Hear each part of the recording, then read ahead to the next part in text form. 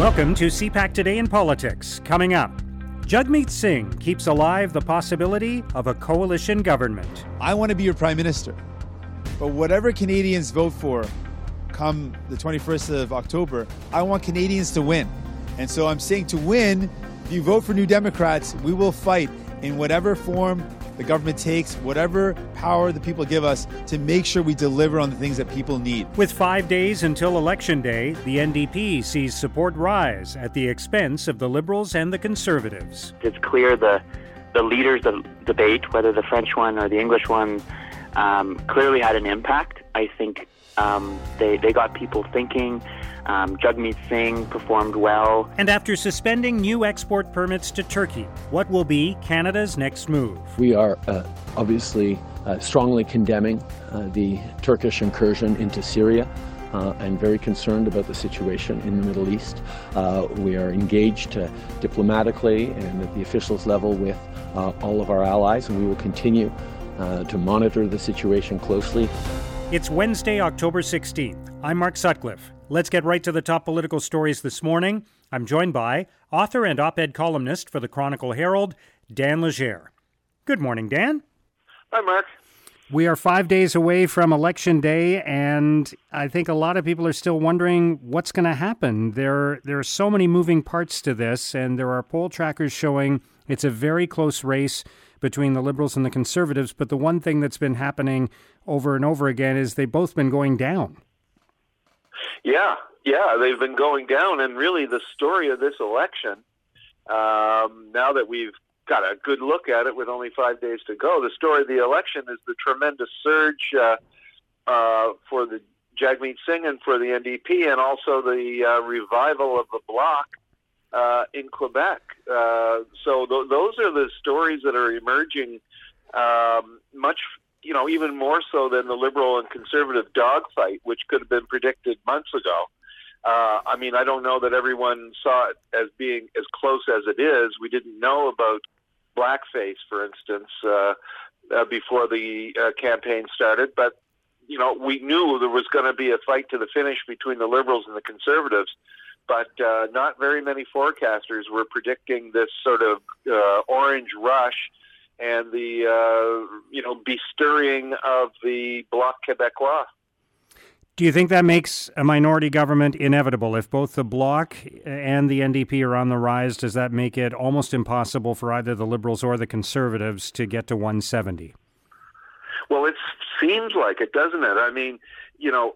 We shouldn't be too confident of the polls.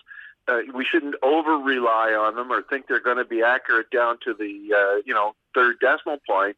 But every poll I know, all the respected pollsters are more or less grouped around these similar types of numbers with Liberal and Conservative support, statistically tied, both within the margin of error of any major poll, and the NDP coming on strong, as well as the Bloc Québécois in Quebec. And I'm not really surprised at all that the Greens aren't showing much of a surge, because I'm one of those people who thinks they're never going to go anywhere with the current leader.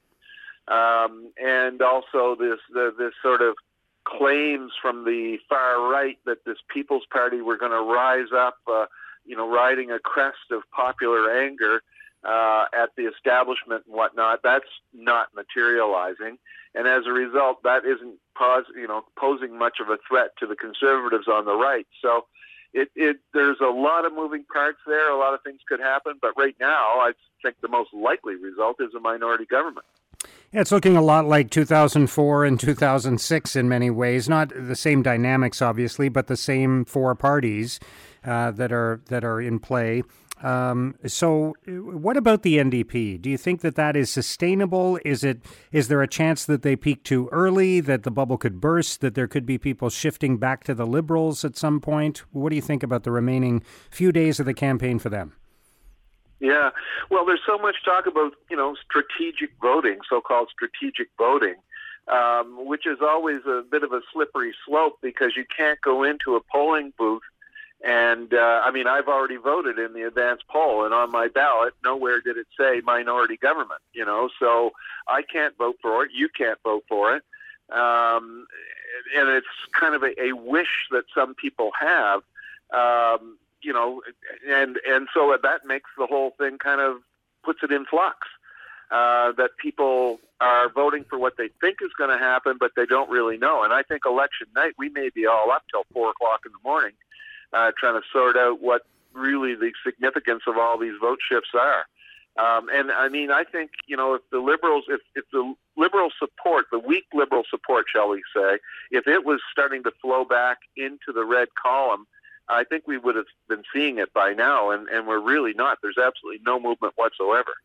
We are hearing a lot of rhetoric from the party leaders about the scenarios next week and how to avoid the ones that they don't want. We're hearing Andrew Scheer talk about a majority government, and we're hearing Justin Trudeau talk about how a vote for the NDP. This is liberal rhetoric more so than a specific quote from Justin Trudeau, but the implication is that a vote for the NDP is helping Andrew Scheer and would help elect the Conservatives. So there is going to be a lot of that. Will any of that change anyone's mind? Do you expect any shifting? Is there anything that could still change the outcome of this election at this point? Well, I suppose there could be some sort of crazy new bombshell. But I mean, I think the parties have been firing their heavy guns at each other. The war rooms and the rat chasers have been at it already. And there was a long phony war period before the election was even called, in which a lot of this initial, sparring was taking place. So, I mean, right now it's kind of in a conventional situation now where all the parties have to get their votes out. They got to get everybody to the polls and make sure that everyone who's leaning their way gets there. But it's still a lot of people, I think, more so than normal, are still undecided. And there could be people that wait till they're standing in front of the ballot before they make up their minds. But I think if there were going to be any shifts anywhere, we would have seen them. And the only shifts we've seen so far during the whole campaign are to the NDP and the Bloc, and away from the Liberals and Conservatives. Yeah. Now, what do you make of the number of Canadians who went out and voted in the advance polls? 4.7 million, which is up significantly over the 2015 election. Does that mean people are just getting it out of the way early, or is it a sign that voter turnout could be higher overall? Yeah, I don't read that much into it, Mark, because it seems to me that a lot of it is just our culture of convenience. Elections Canada has made it easier for people to vote over the years. The advance polls were open for, 4 days. That made it very simple for people to do it. And if you don't want to line up, or you think you might be busy on election day or something like that, it's quite easy to get in and vote in the advance poll. But I kind of feel it's more, I know that for us it was kind of, it's just convenient. We're going by that place on that day, so let's drop in and vote. And get it out of the way. So I suspect it's as much that as anything else. I mean, I don't, if people were storming the battlements, waving torches, and demanding that the lords be hauled out of the castle and beaten up on the roads, we would have seen that in the polls. But right now, Liberals are still supporting Liberals and Conservatives, et cetera. And I don't think there's a mass protest vote going on in the country. I mean, I could be wrong, but if that's the case, then every single poll in the country is wrong too. So just a final thought on where we stand, Dan. I think a lot of people are saying it looks very likely that there will be a minority parliament after the election. Does that make it very likely that Justin Trudeau will still be prime minister? Because Jagmeet Singh and Elizabeth May have been explicit about the fact that they won't support Andrew Scheer and the Conservatives. Yeah, that's what they're explicit about today. But, will they be that explicit when it comes down to actually making deals, with the various parties? And I noticed Andrew Scheer had literally a laundry list of sort of comfort food for Quebec voters yesterday, obviously making a pitch to that Quebec Bleu vote that will flirt with voting Conservative or the Bloc. So, I think Scheer is seeing where his support has been eroding, has been going to the Bloc, and they've been trying to woo them back. But it sounds like a lot too late and way too little. And I think Quebec voters have heard all this before, and they may be just looking for somewhere. And let's face it, Quebecers can pack their votes with the BQ without deep and lasting consequences. That's been shown over and over, and that could be happening again this time. Wanted to get your thoughts as well, Dan, on the big international story that is playing out in Turkey and Syria. And now Canada has suspended new export permits to Turkey. What do you think happens next in terms of Canada's involvement in this international situation? Well, we're really on the sidelines of that whole thing, Mark. Canada, like Turkey, is a member of NATO and like the United States. So Canada, I'm sure, will be very careful to make sure that it is living up to every aspect of our international treaties. But, slowing down export permits and things like that are very, very mild measures. And I don't think you could expect much more until there's a government that's firmly in office and sworn in that has some sort of a foreign policy.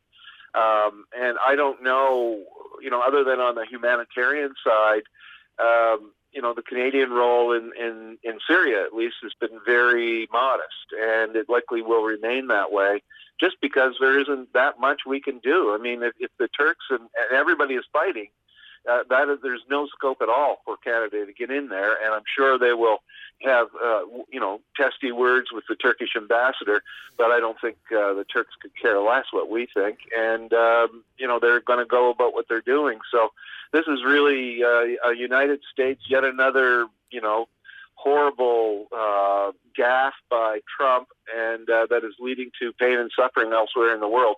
But Canada, be wise to stay on the sidelines of this as long as possible. All right, Dan, great to have your thoughts on all these topics. Thank you for joining us today. Okay, Mark. Talk to you soon. That's Dan Legere, author and op-ed columnist for the Chronicle Herald. Our history is one where so many of the things that we're proud of happened when people voted for more New Democrats. Our healthcare system was only possible because Tommy Douglas fought for it.